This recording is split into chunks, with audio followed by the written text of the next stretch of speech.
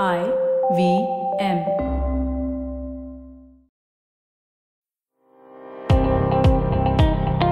Welcome to All Things Policy, a daily podcast supported by Pragati, a flagship media initiative of the Takshashila Institution.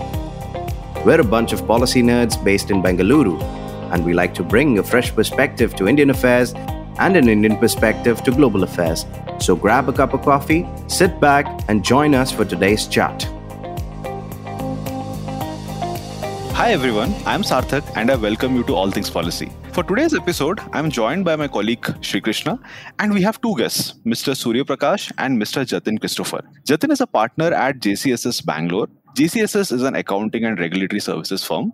Surya is program director at Daksh. Daksh is a civil society organization that has been working on law and justice system reforms. And Daksh undertakes research activities to promote accountability, better governance in India. What is interesting is both Jatin and Surya have been active members of a special kind of a coalition, the GSTAT coalition, Goods and Service Taxes Appellate Tribunal coalition.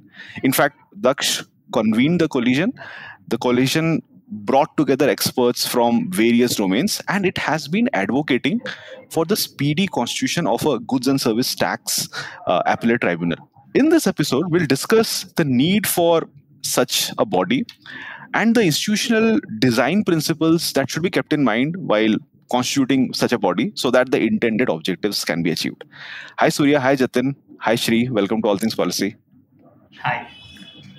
Hi, Sarthak. Yeah, so before we start, I just wanted to get an idea about the need for such a body, such a tribunal, right? So in your report, the keynote that you have come up with, so there you have mentioned that tax disputes need to be solved fast, economically, without compromising the revenue interest. So what is the problem right now? How bad is the situation? Why do we need to have such a tribunal? Jatin, can you take this? Sure. See, when we look at tax as in any law for that matter, there can't be one authority who implements the law and is the final arbiter of any differences of opinion. Just as revenue has the responsibility to canvass the most accurate interpretation of the law, the taxpayer too has the right to interpret the law that he sees fit to the facts of his case. So it's inevitable that there will be divergence of views leading to disputes, and there must be a forum of appellate redressal. Because after all, the two sides have put forward their views, and therefore it can't be that one of them becomes the deciding authority. And the tribunal for a long time has played a very stellar role, especially in matters involving certain specialized understanding of that domain. And tax has been no stranger to this. GST will require redressal by an independent appellate tribunal so that it sits up there above the executive so that it can look at both sides and based on the principles in the law come out with a final finding on facts. So I have a rookie question actually. So what is the current situation like? Because we know GST came into force in 2017 and it's been nearly 6 years now, and I'm sure there are a lot of disputes and litigations which have arisen, except there is no appellate body which is handing out rulings, right? So what is the current situation like? See, currently the tribunal could not be formed due to challenges in the structure of the tribunal as contained in the statute. Courts have struck down some of those provisions that were violating certain first principles. I mean, first principles not too complicated. Whenever there is a judicial body, it needs to be comprised of judicial members, or at least the majority of them should be judicial members. Presently, as the law stands, the majority of technical members are to constitute the tribunal bench, and that's the part that Supreme Court has objected to. So where we stand today, we don't have a tribunal. High courts of each state have to shoulder this burden. It's just a temporary arrangement, but government is trying to get all the ducks in a row to get this tribunal going as quickly as possible. So, Jatin, what has been the impact of this on, let's say, the economy, the businesses? Given that you don't have a tribunal right now, you don't have appropriate dispute resolution mechanism? Right. See, tribunal is a far more readily approachable forum. Unlike a high court, high court looks at, entertains appeals, statutory appeals through the writ petition route presently. So therefore, high courts have points of reference that a high court will consider are fairly limited. And since appeals on that should have gone to the tribunal involve questions of facts, high courts can't be burdened with getting into facts. So today, the challenge we all face is that there are matters ripe to be redressed by a tribunal, but we're having to only in exceptional cases approach the high court where questions of law is involved, but all other cases are pending. In fact, the government has issued a circular stating that the limitation to file appeals before the tribunal will only commence once the president of the tribunal assumes office. So in that sense, we're all waiting. We need answers. We don't have answers. And consequently, lower functionaries in the tax office are continuing to canvass their interpretation without a redressal from the tribunal. I think this is also one of the reasons why India's performance when it comes to ease of doing business and all these things is quite low, right? You have so many of these disputes and the disputes can't be settled in a time-bound manner. And this can act as a disincentive for firms to participate in the economy. So if I may take that point, Sarthak, yes, it is definitely a case. What has held up the setting up of the tribunal for GST, which is much needed, like how Jatin pointed out, are legal challenges because the original conception of it did not meet the thresholds of independence and other things that the previous jurisprudence had laid down on this topic. Also, I think from a policy change management perspective, you want the field level staff itself. They themselves were still coming to terms with what the law was, with implementing, with administering it. Also, bear in mind that there is a center and a state level field staff are working to administer this as uniformly as possible. So it makes some sense to defer the resolution of the dispute resolution, because maybe it will settle down. The administration itself will figure out how to do things more coordinated manner and in a more harmonious way. If you already provide a button to escalate matters, maybe it would have introduced more friction in the adoption. So thought about it from a policy rollout, I think it makes sense, but I am aware that there are also jurisprudential issues that have come in the way. So moving ahead a little, so if we are to constitute a tribunal today for handling all the GST cases, what would the ideal setup look like? So if we have to establish a well-functioning GSTAT, right, how can we design it in a way that it is replicable, it is resilient, and can also not be jammed by delays as we have seen in many other cases? So what are some of the design principles that we need to keep in mind while going ahead and setting up GSTAT?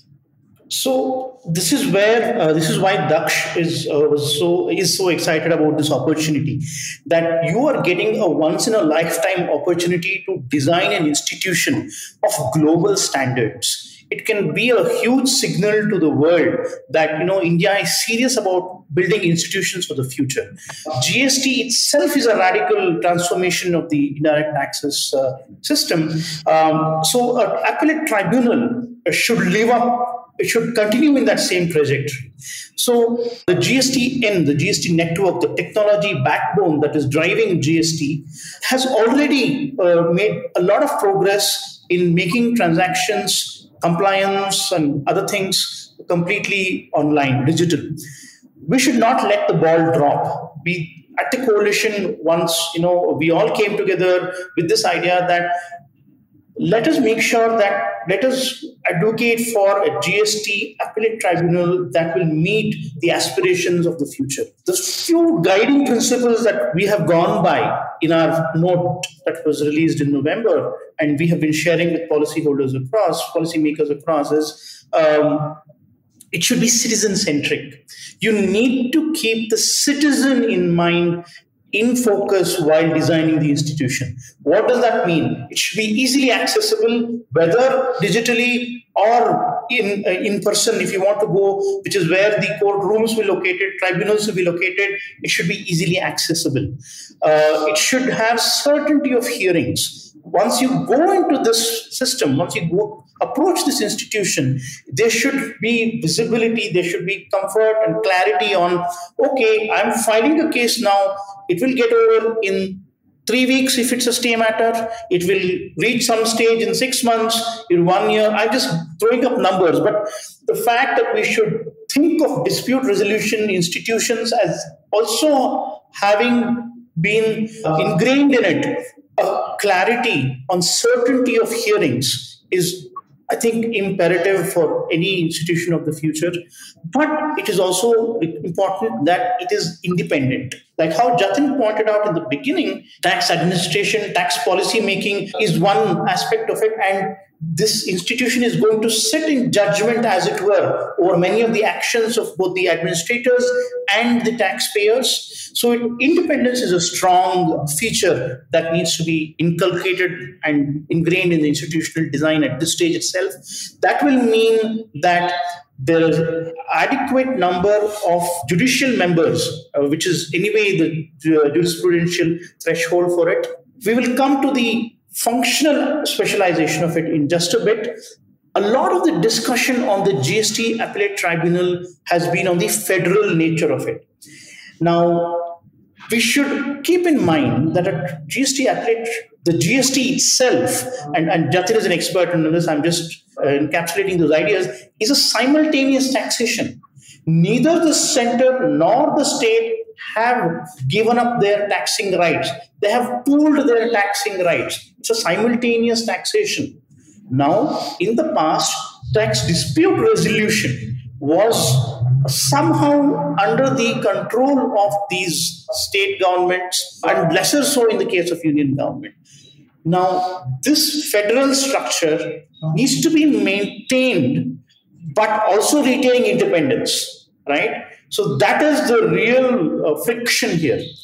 How do you ensure that the states and the union government who are giving up, who are pulling together the tax rights and are giving up their tax dispute resolution powers in a sense, are both kept at an arm's length, but also involved in the design and working of the institution? Few challenges. A big other feature is harmonizing jurisprudence. And Jatin, please add if I miss something here. This is more on the substantive side. Our experience in the past has shown that divergent views of dispute resolution bodies have hampered the tax compliance, has added cost to the business, and has made life difficult throughout.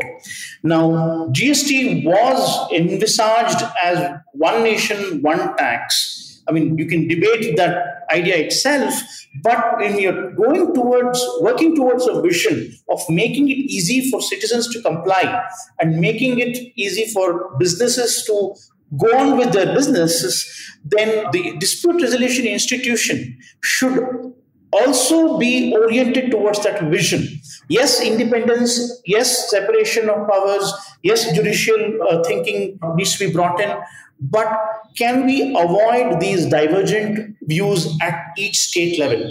How do we ensure that the jurisprudence that evolves is harmonious and serves this ease of doing business or one nation, one tax vision, whichever way you want to look at it? And this is my last part, and I'll throw it open for further comments. Nothing is the functional specialization, something that we are very keen to advocate in this opportunity. Is there is certain amount of, can I say, apprehension that earlier we used to handle the dispute resolution also, whether it was right or wrong. Of course, it's lesser so in the union stage because the CESTAT or the SEGAT which is the erstwhile indirect tax bodies, were removed from the union government. But we need to make sure that the GST Appellate Tribunal has the right amount of administrative support to make it as independent as possible, which will include you having a CTO, good HR person, so that engagement with the technology, engagement with the personnel is robust, a good finance person, because many times tribunals have suffered from lack of funds, right? And here you're talking about meeting the needs of the expectations and the aspirations of both the state and the union government. So how can we think of the GST 80 as having a strong administrative cadre and an administrative structure? You can really stretch your imagination and say, if the GSTN, which is the technology backbone of GST for the entire country, is a special purpose vehicle which is meeting the needs of the country, then can the GST 80 also have an SPV to meet its administrative needs? It's a slightly, far out idea, but no harm in thinking about those, possibilities. And once you have the GST 80 also structured this way, then, other tribunals can also benefit from such a structure. And that is what excites us at this stage. I know I've spoken for quite a bit, so I'm just going to take my breath and allow others to come in. Yeah, Surya. So, in fact, before we move forward, we have a quick break. I have some questions, and once we are back, we can go ahead with the conversation. Yeah.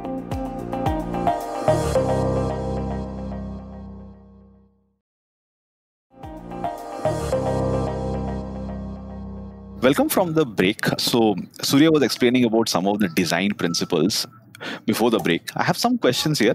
So, Surya, you talked about independence, right?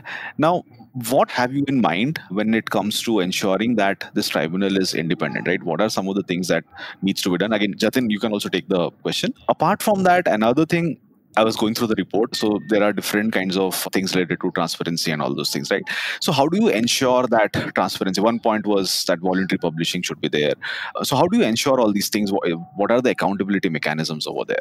So maybe I can take the second one, it's easier. So the way usually accountability is brought in to the dispute resolution institutions is to make it more transparent, so that the public can periodically hold them accountable by looking at the data, by evaluating its performance. Here, the courts and tribunals really need to increase the way, while we always think of judgments as being public documents and therefore it is completely transparent, a lot of the intermediate steps, right from the filing to what happens at each hearing, these are data that can be put out, and tribunals can learn from the court's data structures that have made some more progress than tribunals have.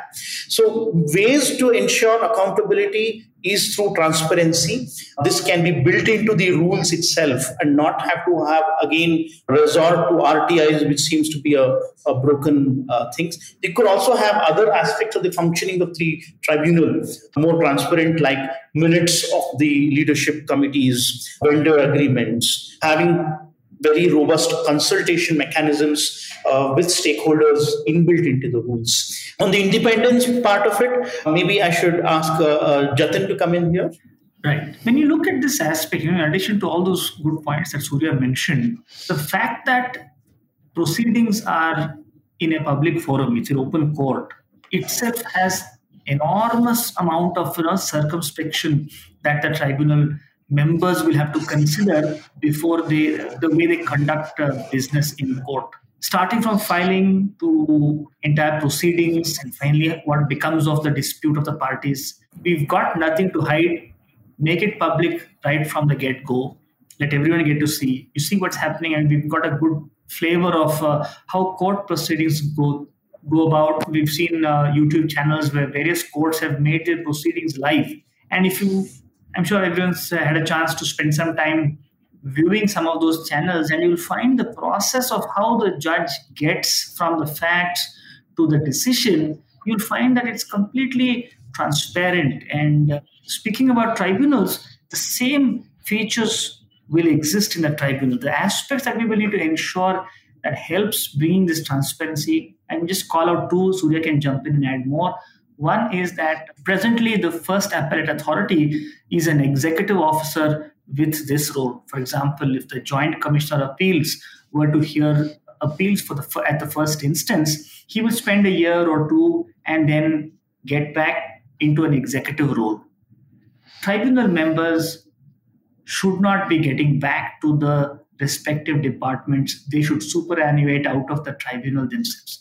that will bring in some amount of transparency and independence as to how they function. The second is that the tribunal bench itself should be dominated by judicial members for the reason it's not just looking at the rules, looking at the facts, doing the math, arriving at the tax liability. That today the system is able to do. But what is required is to bring one's wisdom about first principles of law to bear on the facts of a particular case, because principles in law are well established as to how one should go about taking any executive action. And if we bring this into the institutional design itself, then it's not necessary that taxpayer and the tax administrator must always agree on everything all the time. And that would be the day when we can say we've achieved ease of doing business. The fact that there is an independent tribunal who will be the arbiter of this dispute is reason enough for the two to conduct themselves in the most expeditious manner. I think that would be the day.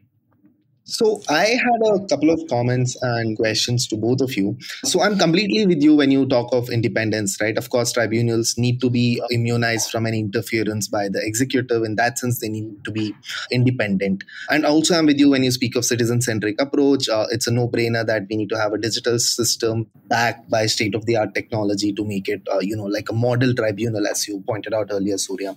And on the federal character, I think we can park it for later, because I think that's where most of the dispute resolution is, right? So my question to you is on harmonizing jurisprudence bit, where you spoke about how divergent views by smaller benches may not necessarily be good, or benches within a state may not necessarily be good for the overall tax GST regime. So I want to understand that, a layperson's view is that differing judicial opinions are not necessarily a bad thing. They bring in diversity of thought and opinion, and it contributes towards the final jurisprudence which a higher court later on lays down, right? But in the situation of tax, why do you think that is not a great idea? Why do you think that can somehow affect the business continuity or increase the cost of compliance? Why is it so different? And also maybe you can give us a couple of illustrations as to why, differing views taken by different benches can be so problematic. See, when it comes to questions of facts, there can be divergence of opinion because facts will vary. Did you supply on this date? Did you supply on that date? Was your supply to another state, or was it to this? Questions of facts can have divergence, and they won't have such an adverse bearing, because facts, everyone knows, will vary from case to case.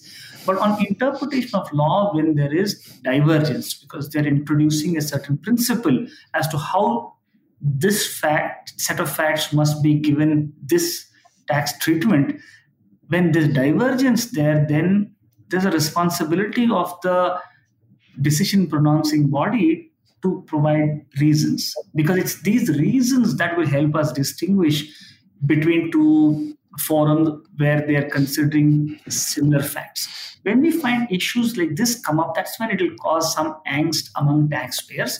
But also we will need to bear in mind that taxpayers will express displeasure over interpretations that is not to their liking.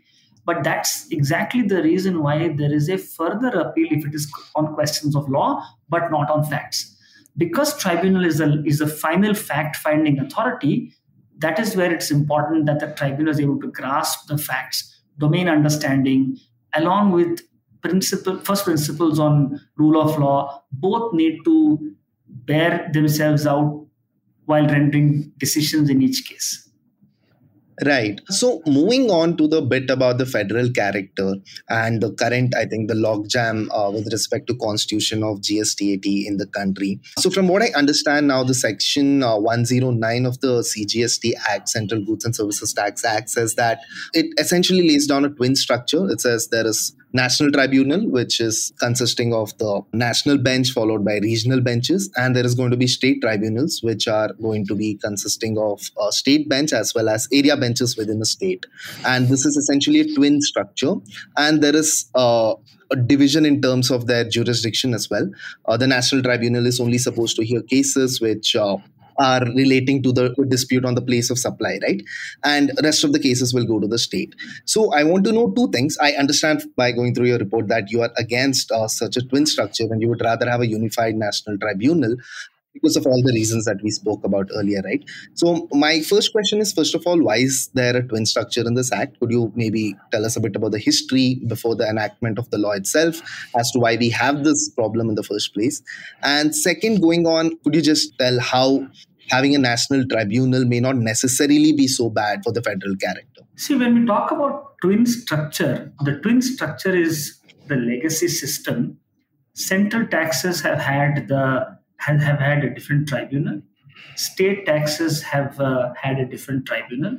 So today we are dealing with experience of the past bearing itself out on how things should be going forward. It's because states and the union have experience of having constituted a tribunal, run it, whatever way they have run it. Somehow there is a proclivity to think that, all right, let's deal with GST also. But the challenge with GST is it's not that it's very similar to the past. It's a very different legislation. Whoever constitutes and establishes and runs the tribunal will need to bear in mind that, like Surya was mentioning, it's a simultaneous statute that's being administered. A given transaction attracts incidents under two legislations. So when anyone is administering it, they're simultaneously passing orders under both the legislations. So therefore, interpretations, time-tested principles relating to some of the concepts like input tax credit, valuation, deemed supply, deemed valuation, etc., which HSN code, etc., that we use in GST, someone needs to bring that deep understanding of those principles into GST. So the challenge is, can states do it? Is center better off at doing it, etc.? But it's not to say that either will be better off in handling the tribunal, but there are inherent structural challenges that make it difficult for states to run with this. And there are challenges that even center will have to deal with. Before, I know Surya will have some thoughts about this, and it's important for us to hear his thoughts on this. I'll just add here one aspect that to say that national bench and its regional benches will only address matters relating to place of supply is not entirely accurate, because the provisions as they stand today say that, among other things, if place of supply is also in dispute, then the whole of that dispute will be carried to the national or the regional bench. And if disputes involve many things, but place of supply is not one of them, then regardless of their value and sensitivity, it will go to the state benches. So in that sense, it's not like the state has a secondary role to play. It has perhaps a coextensive role with the national and regional benches, except that since a third state's interests will be at stake, that the national and regional benches are interested to address place of supply issues, but otherwise they will function in terms of competence and the binding nature of their decisions. It would be coextensive. So just quickly to add one point here is the place of supply rules, like how Jatin pointed out, if it is one of the disputes. So in the current dual structure, if place of supply rules is one of the dispute, it goes to the national bench and they have a view. Now, state level tribunals are independent institutions, right? We have to remember that these tribunals should not be attached to the parent department in any way. They will be headed by a retired High Court judge or a Supreme Court judge, and they will have their own rules, they will have their own binding precedents. So Tamil Nadu GST tribunal will not have any binding precedents over a Maharashtra GST tribunal if it were to come into place. So what will happen is, where place of supply rules is not a concern, you will have differing views from these two tribunals. Right. Now, the advantage of a national tribunal is that the benches will still have an opportunity to have a differing view if the differing view is indeed warranted. But a binding precedence is created and say, okay, we are all part of a same national tribunal. So if a Bombay bench has given a view on this matter, I will have to give reasons as to why I am differing from the Bombay bench, which is not required if it is two different institutions. That is why a national tribunal will help in harmonization while still allowing for divergent views to come up wherever required. Yeah. So thanks, Surya, for this. Thanks, Jatin. Now, I was thinking of it from another angle, like the political economy part of it. So when the GST came into being, right, at that point of time also there were many states which were opposing GST. And in the last few years, what we have seen is, again, there has been issues between the union and the states, like be it GST compensation. And recently, the states were saying that, okay, they would need a greater share of GST, right? That 50-50 thing is not working. And also whatever revenue expectations were there from the state that, okay, if GST is there, they will get this much amount of revenue, but that has also not happened, right? So in this context, now again, when you are suggesting that we should have a national tribunal instead of the state benches, again, the states will be losing out on some power maybe. So if you look at that political economy angle, right, how can the union convince the states to get on board with this proposal? Or will there be, and do you see there will be some sort of a compromise, give and take? How do you see that? So, without gazing at the crystal ball, I think the fact that the states should view the tribunal as giving up power, even if it were at a state tribunal level, or rather to put it the other way, if states were to think of state level tribunals as an extension of their departments, then this is not going any forward, because the previous structure too was struck down, and there are a lot of jurisprudence that has evolved on the tribunals and which have reiterated the importance of tribunals and the need for separation from the parent departments. If the same structure is repeated, it will meet with legal challenges. So from a political economy, I would say that for states to view state level tribunals as an extension of their power is grossly a mistake. Now, how it will compromise, how it will be going forward, I don't know. Maybe it will be a resource question that, it may be more efficient to run national level institution with all of this money. Otherwise, we will be, anyway, GST collections are contentious. So again, to spend a part of that to run an institution, dispute resolution institution, we seem to be a drain on the resources. Right. So and I think that's the same point from Surya, what Surya is saying. I think who's going to pay the bills will get to have their way. Yeah. Because the states have lost money since last June, once the compensation stopped. All this debate will finally come down to who's going to pay the bills. And if that point, the last person to leave the party will be the union, I think. Right. So I had a quick question. So in order to create a single national tribunal now, does it require an amendment to the statute, or can this be done by a recommendation from the GST Council? What do you think? See, the lawmaking process is that the council must make a recommendation and Parliament should amend the central law, and states also need to make an amendment. But a clever way to introduce this would be not necessarily to have these provisions in the state legislations. It could even be in one common legislation like the integrated GST law. But the fact is that law will have to be amended, rules will have to be made in alignment with that law, and the tribunal's conduct, the rules of procedure, the entire body of work will have to be enacted to give effect to the tribunal. Okay, looks like a long way ahead.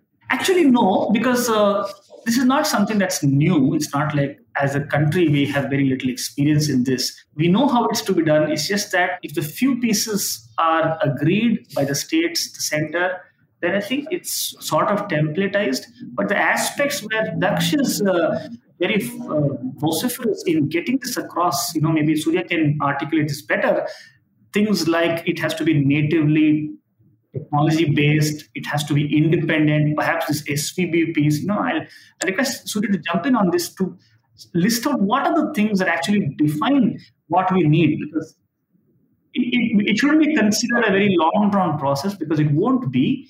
As long as the basic elements are agreed, putting in place the legislation shouldn't take as much time.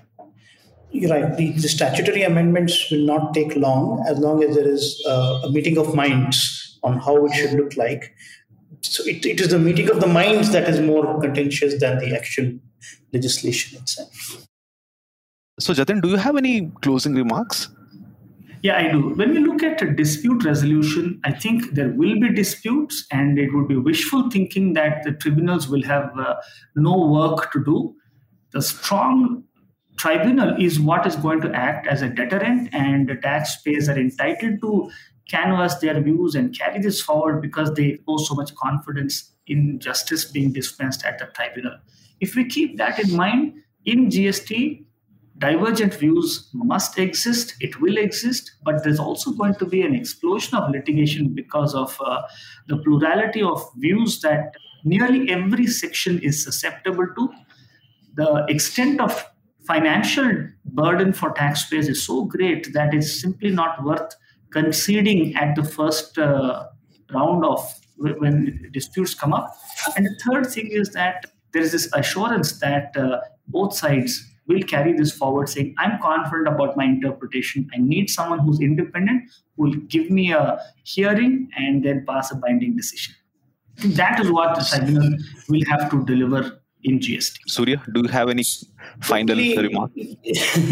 So this is a great opportunity to build something new. I hope the policymakers don't pass up this opportunity to reimagine a dispute resolution institution that is resilient and built for the future.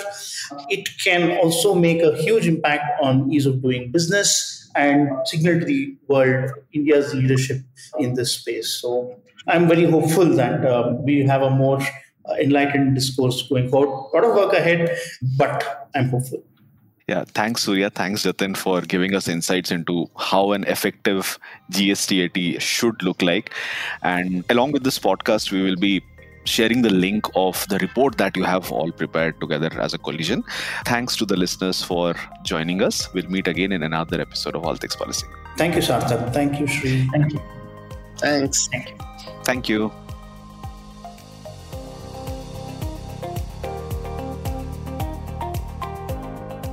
If you liked our show, don't forget to check out other interesting podcasts on the IVM network.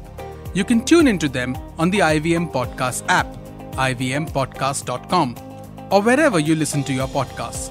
You can also follow IVM on social media. The handle is @IVM Podcasts on Twitter, Facebook, and Instagram. And hey, if you'd like to dive into Takshashila's research on technology, strategy, and economic affairs, check us out at our Twitter handle @Takshashila INST or our website takshashila.org.in.